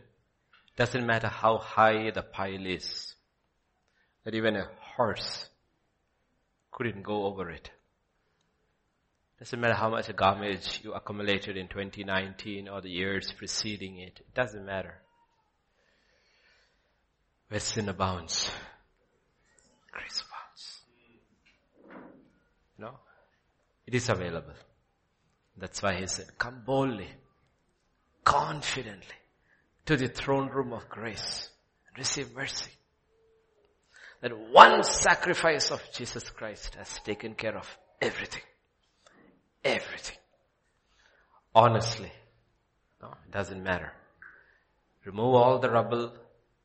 Do a factual check with God. He will show you. It won't finish in a day or two, but He will show you. Get rid of it all. Start building the walls of your salvation and check your praise. That's how you know. Enter His gates with thanksgiving and His courts with. That's how you actually check your salvation. And your salvation is actually checked by your praise in bad situations. Terrible situation. Everybody can praise when something good happens to you. It's not difficult. Every religion, every color, even atheist will say in his own atheistical language, hallelujah. If something, So, it's not a big thing. But the real praise and thanksgiving is when something that hurts you, that breaks you, that grieves you, that troubles you happens. No, that's why remember David. Always remember David. Why is that man who wrote, how many? 77, 78 of the 150 Psalms maybe? Because he was a true, not a worship leader. He was a man who could praise God in any city. I mean, imagine you did goofed up so badly. And the child is dead. And you know you are absolutely, totally responsible for the death of that child. And then you rise up and go worship God. Boy, that is worship. That is worship. When one of my kids died at the age of, at the 45th day, he died. His name was Stephen. And that's one of the first things I did as a pastor was bury my son. And when he died, it was on a Wednesday. And on Thursday, the pastor called me and said, James, you are supposed to lead worship on Sunday. Will you or can you? And I said, I will and I can. I will and I can. That was in 1996. May the 31st. Okay. And then that Sunday when I was leading worship, because I led worship in my grief, These are vivid things in your life you can never forget. That you are standing at the SBH counter at Osmania University, breaking your FD because a child is in the ICU. As you break, the manager is asking, sir, why do you want to break? I said, my son is in the ICU. He said, okay, sorry, quickly he did it. As I took the money, I knew he was gone. It's gone. And he was gone. And I remember driving all the way from OU to Basant Sahani, worshipping God. I just worshipped and said, I don't understand, but I will thank you, I will praise you, I will worship you. Through it all. Okay, so when I preach certain things, it is not from the head. You know what I'm talking about. And that Sunday when I was leading worship, I heard the Lord say, I will give you another son, and you shall name him Andrew. And it was 4 years later the child was born. And as soon as it conceived, I said, Lord, it is a boy. No scanning, nothing those days. And it was a boy. Okay? So when you talk about God, it's a real person. He takes you through it all. He not only takes you to still waters and green pastures, but even when you walk through the valley of shadow of death, He doesn't let go of your hand. Oh, death is too much for me. I have to let go of you. No, He said, I'll take you through it. So learn from Nehemiah, learn from these greats what is actual salvation and what is the test of your salvation is your praise. You'll be able to praise God and thank God. Thank God. Okay? Thank God through it all. So learn from Nehemiah. The hand of the Lord is upon me and I know what my king has spoken. What did he say? I give you permission and I give you provision and I give you protection. What is the promise for this year? Rise up and build. Rise up and build. And He's there with you. But learn from Nehemiah. Okay, you have to learn from this leader because it always takes one man for God to touch and put him through the wringer, share in the sorrow of God. That's why we have to go through sorrow. Because God grieves over man because He's a father. And He knows much of mankind will never see His face. So He grieves. And one of the first signs of a genuine touch of God is that you share in the grief of God. That's why God put that burden upon this man's heart that he's able to go back and build the walls of Jerusalem. That's how you actually know you are in ministry. Ministry is not preaching eloquence. I never had it. It's a darpuk. I never had the skill to. It's not that. It is that God puts a burden on your heart and you know that burden is not yours. It is His burden you are sharing. Okay, that's how you know you're called to full-time minister. He puts a burden in your heart. And Nehemiah was such a person. He was a slave, probably a eunuch. Because if you have to be the king's cupbearer, absolutely sure you have been made into a eunuch. Because once upon a time, eunuchs were very prominent in the society because they did not have family, wives or children.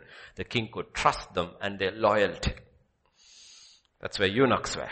So he was definitely a slave taken from Jerusalem, so from Israel. Probably made into a eunuch. Yet, a man who has no attachments is so attached to Jerusalem. And his heart is in Jerusalem, though his body is trapped in Babylon. And scripture says, on that day he was overwhelmed by sorrow. By a report. What is the report? The people are in distress. Walls are burned, walls are broken down, and the gates are burned. Nehemiah chapter 2 verse 1 and 2. It came to pass in the month of Nisan in the 20th year of King Artaxerxes, when wine was before him, I took wine and gave it to the king. Now I had never been sad in his presence before. Therefore the king said to me, why is your face sad? Since you are not sick? This is nothing but sorrow of heart. So I became dreadfully afraid. Part of it I mentioned yesterday.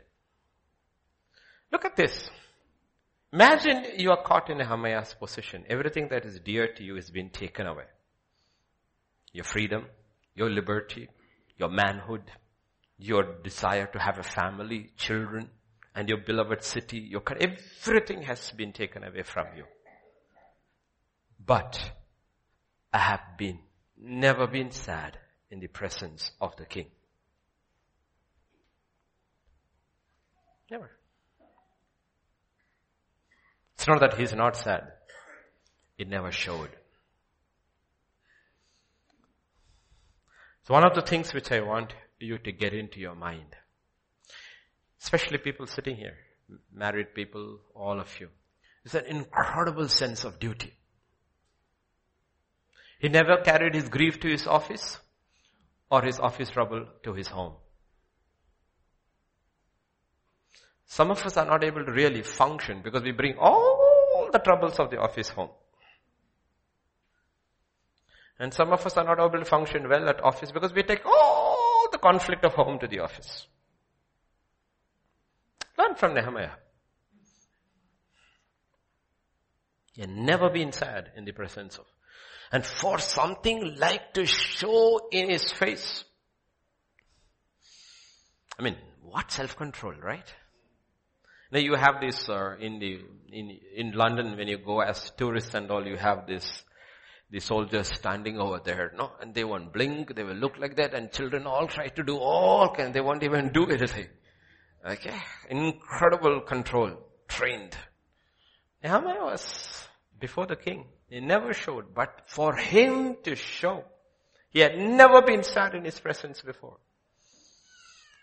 So for the first time in his entire royal service, for the expression to come on his face and for the king to notice, how heartbroken is he? How heartbroken is he over the situation of a city that is beloved to his God? How heartbroken are we when our walls are down and our gates are burned out? Or we see around the world, the church, walls are gone. Compromise has set in.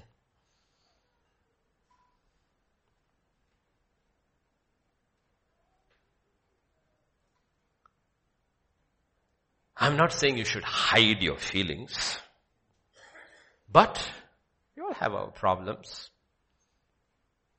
In Psalm 42 verse 11, this is what scripture says. Why are you downcast, O my soul? Why are you disquieted within me? Hope in the Lord, for I shall yet praise him, the help of my countenance and my God. Meaning it literally saying your salvation will show on your face. Salvation will show on your face.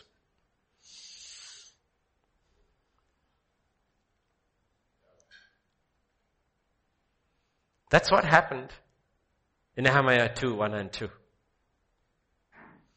The king looked at him. The king looked at him. And he said, your face is sad. See, even before China and all these countries, US, India, all this began facial recognition, it was there in the Bible.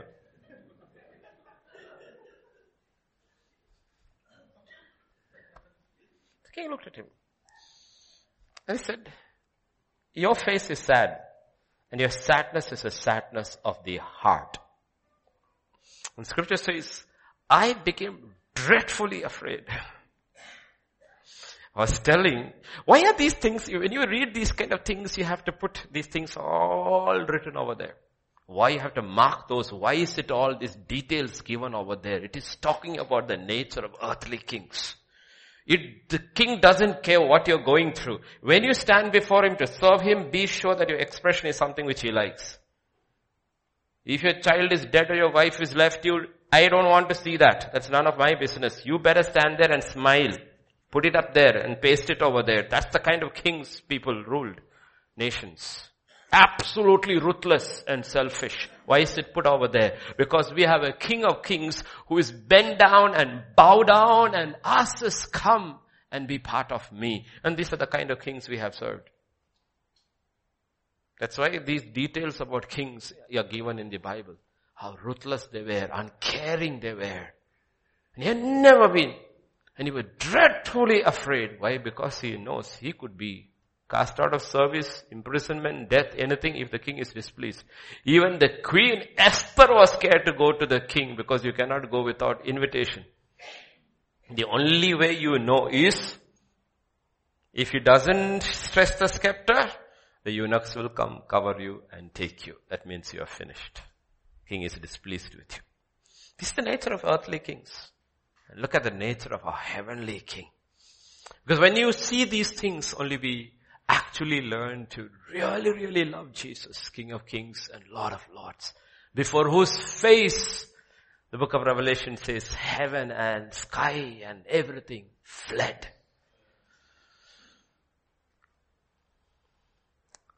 So one thing you see is Nehemiah had good control over his countenance. Because your countenance is a visible mark of your salvation. Good control over his countenance. Not only that, Nehemiah 2:12 and then verse 16. I arose in the night, I and a few men with him. I told no one what my God had put in my heart to do at Jerusalem, nor was there any animal with me except the one on which I rode. In verse 16, and the officials did not know where I had gone, what I had done. I had not yet told the Jews, the priests, the nobles, the officials, or the others who did the work. Not only did Nehemiah had control over his countenance, he had also good control over his conversation. Some people have what is called verbal diarrhea. It's just, all they do is talk and talk and talk and talk and also nonsense. This guy come there all the way from Susa to Jerusalem on mission, and nobody has a clue what he's come for. It's a very personal mission with the king's permission. Checked everything around and nobody has a. That's the way it should be. It's not that you shouldn't talk, but there is an order in which you talk. Look at Nehemiah chapter 1 verse 4 and 5. It's interesting the order given there. It was when I heard these words that I sat down and wept and moaned for many days. I was fasting and praying before God of heaven, and I said, pray Lord God of heaven. See, look at this order. What did he do first? He spoke to God first. He spoke on the phone to man first. He spoke to God first. Spoke to God first. And when the king asked, why are you sad? Look at his order again. In chapter 2. Then the king said to me, what do you request? So I prayed to God in heaven. And I said to the king. See his order? Spoke to God, then spoke to the king. It's not that you shouldn't talk. God says, know the order of your conversation when you go through situations in life. Talk to God, then talk to the person who can help you. But first talk to God. I talked to God. I prayed to God of heaven. Then I spoke to the king. And in chapter 2 verse 17 and 18, then I said to them. Then he spoke to the people. He spoke to God. He spoke to the king who can help him. And then he spoke to the people who could help him with the construction. That is the order in which when you are going to rise up and build, there is an order in which things should happen. God, and the ones who can really help you, help you, and then the others who will assist you. That is the order in which he went. You have to learn these simple fundamental things which will help you a lot in life. What will happen is we will first go and tell everything to the people. And then when they all turn against us and it is impossible, we'll try to go to God and say, Lord, please help me. Nobody is helping me. God said, why did you go to them in the first place? Shouldn't come to me.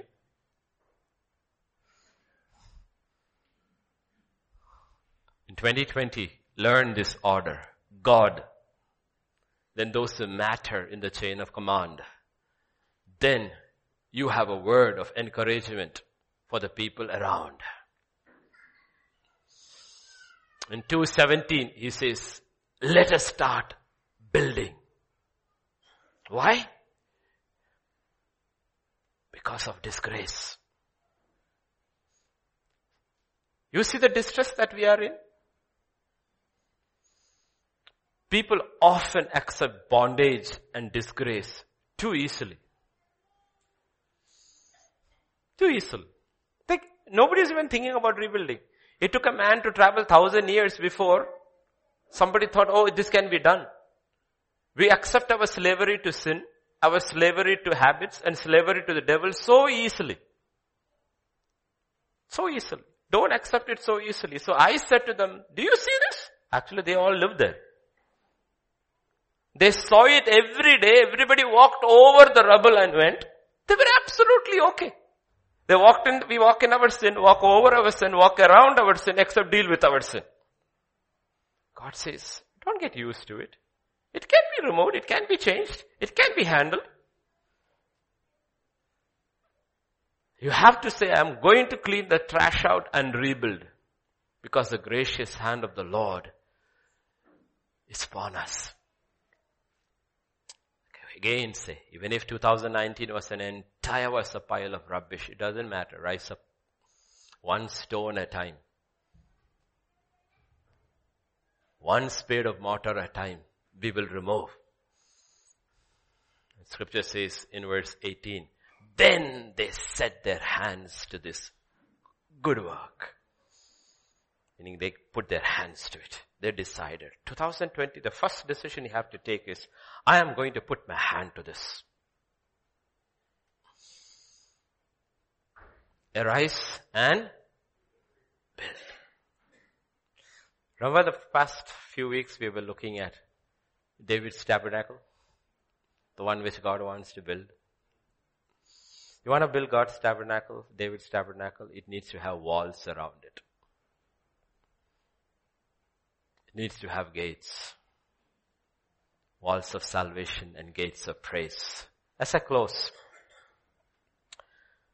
one thing which I want you to do when you go back home for your homework, when the Bible closes, that's why we have to see the end through God's eyes. When the Bible closes, we have given 2 final chapters of the new creation.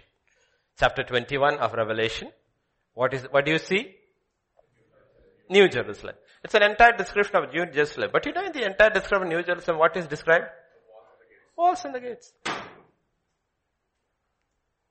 The entire 22 chapters are actually what is in the city. But entire 21 is about walls and gates. Think for a minute. There are only 2 chapters in the entire Bible talking about the new creation, what the future is going to be. Future for us, present for God, is like. And 1 chapter, almost the maximum portion is given about the nature of the walls and the gates. I mean, it is spiritual. That realm, we don't understand it fully. Let me tell you this. Let me explain to you probably this way. Scripture says in Revelation 19 that the bride, so New Jerusalem is also called the bride, and she was given white clothes. And Scripture says it is not actually white clothes, it's the righteous works of the saints. All these things are. Jesus said, do not store treasure in heaven, but he said, store treasure on earth, store treasure in. What if our obedience and our dealing with sin and fulfilling the purpose of God, when we are doing it, actually in heaven, we are building the walls of Jerusalem.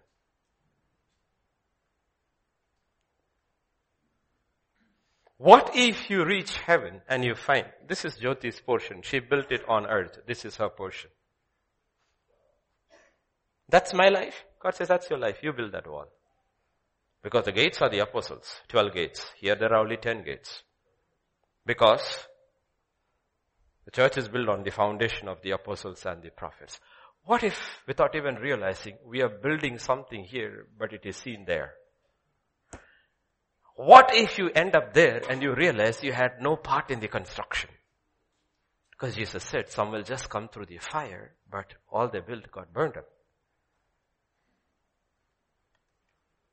Right? Because you have to see it in spiritual terms. That's what everybody wants. No? Even when they die, they want a certificate. Medals, trophy. And that's what Paul is talking about, running for a crown that is imperishable. Because what is the spiritual realm, we don't understand. But the most beautiful part of the Bible, when you come to the last 2 chapters, it's all about walls and gates. And Scripture says, nothing unclean will enter it. So you see the purpose of the walls and the gates. And you realize when you build your walls up, you're keeping a lot of stuff out of your lives and deciding what you're going to let in. Let in. Think on those terms, 2020, and be take it very seriously. First the cleaning, rubble, and then we start building. building our individual lives. And you will hear very clearly, God speaks. He speaks. I have to keep telling this to people, God speaks. He speaks. I want you to 2020. So 2020 in ophthalmological terms is clear vision, right? Perfect vision. Yeah, 2020, almost all of you should be very clear before 20. I understood my purpose of my life. This is it. And then life becomes very easy. You save time, you save energy, you save money, you save relationships. You lose some relationships. You gain a few because it's all defined by that purpose. Because you have known, not just you are saved, for what purpose God saved you. Shall we stand? Shall we thank God for the new year by faith? We are just 40 minutes into the new year. And just thank God. This heavy snacks, okay, really heavy, okay? You will go heavier than you came.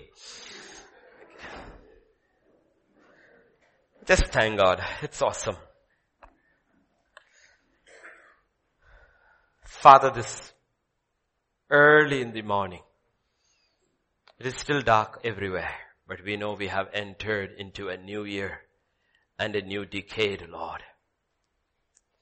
I believe it will be the defining 10 years in almost most lives standing here. These 10 years will define everything we end up in life in eternity. And it begins now, today. And I pray for all of us, Lord. We all have piles of trash, rubble. We may not see it, but you have seen it. And if we ask you, you will show it. And you not only will show it, you will also give us the grace to remove it.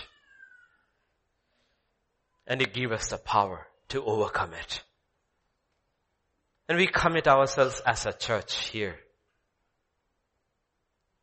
I pray, touch us, Lord.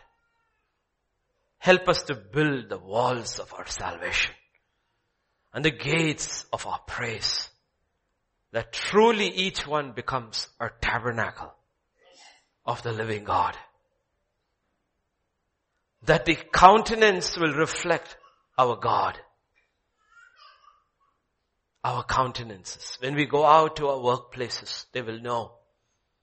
Potiphar knew Joseph's God was with him. He didn't have to speak a word. The prison warden knew God was with Joseph. And I pray, Lord, all our young ones, they go to their workplaces, schools, colleges. When they make these choices, it will show. It will show. The trash has been removed. The walls are being built. And the gates are being established. And there is praise in the Holy of Holies. Unceasing offering of the sacrifice of praise in every life here. That's my prayer for 2020, Lord. We will be a worshiping people. At home, outside, when we gather together, a set of worshiping people, Lord. A people who worship you in spirit, in truth. And he'll be the death knell of the flesh.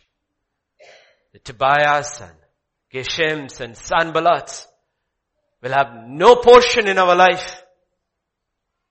And we speak to the devil, you have no portion in our life. For the hand of our God is gracious and is upon us. And the King has given us permission and the provision and the power to rise up and build. And we will rise up and build in His name for His glory. Thank you, Father. Thank you, Lord, for another year. We thank you, Lord, for all who went away with the Lord in 2019. Even yesterday, Richie's aunt went to be with the Lord. For all those, the pastor's wife who went 2 days back, so many went, Lord. Dr. David's mother, so many went. We thank you for their lives. It was time for them to go home. And we thank you. We thank you, Lord. Everyone we know who went knew you. So they went to be with you. We just thank you for them. We are here in 2020 because our race in your sight is not finished. That's why you gave us another year. Because we still haven't finished. And our battle continues. And for all of us who are in 2020, I pray we will fight the good fight of faith. And we will finish our course. And we will keep that faith, Lord, which has been once and for all handed over to the saints.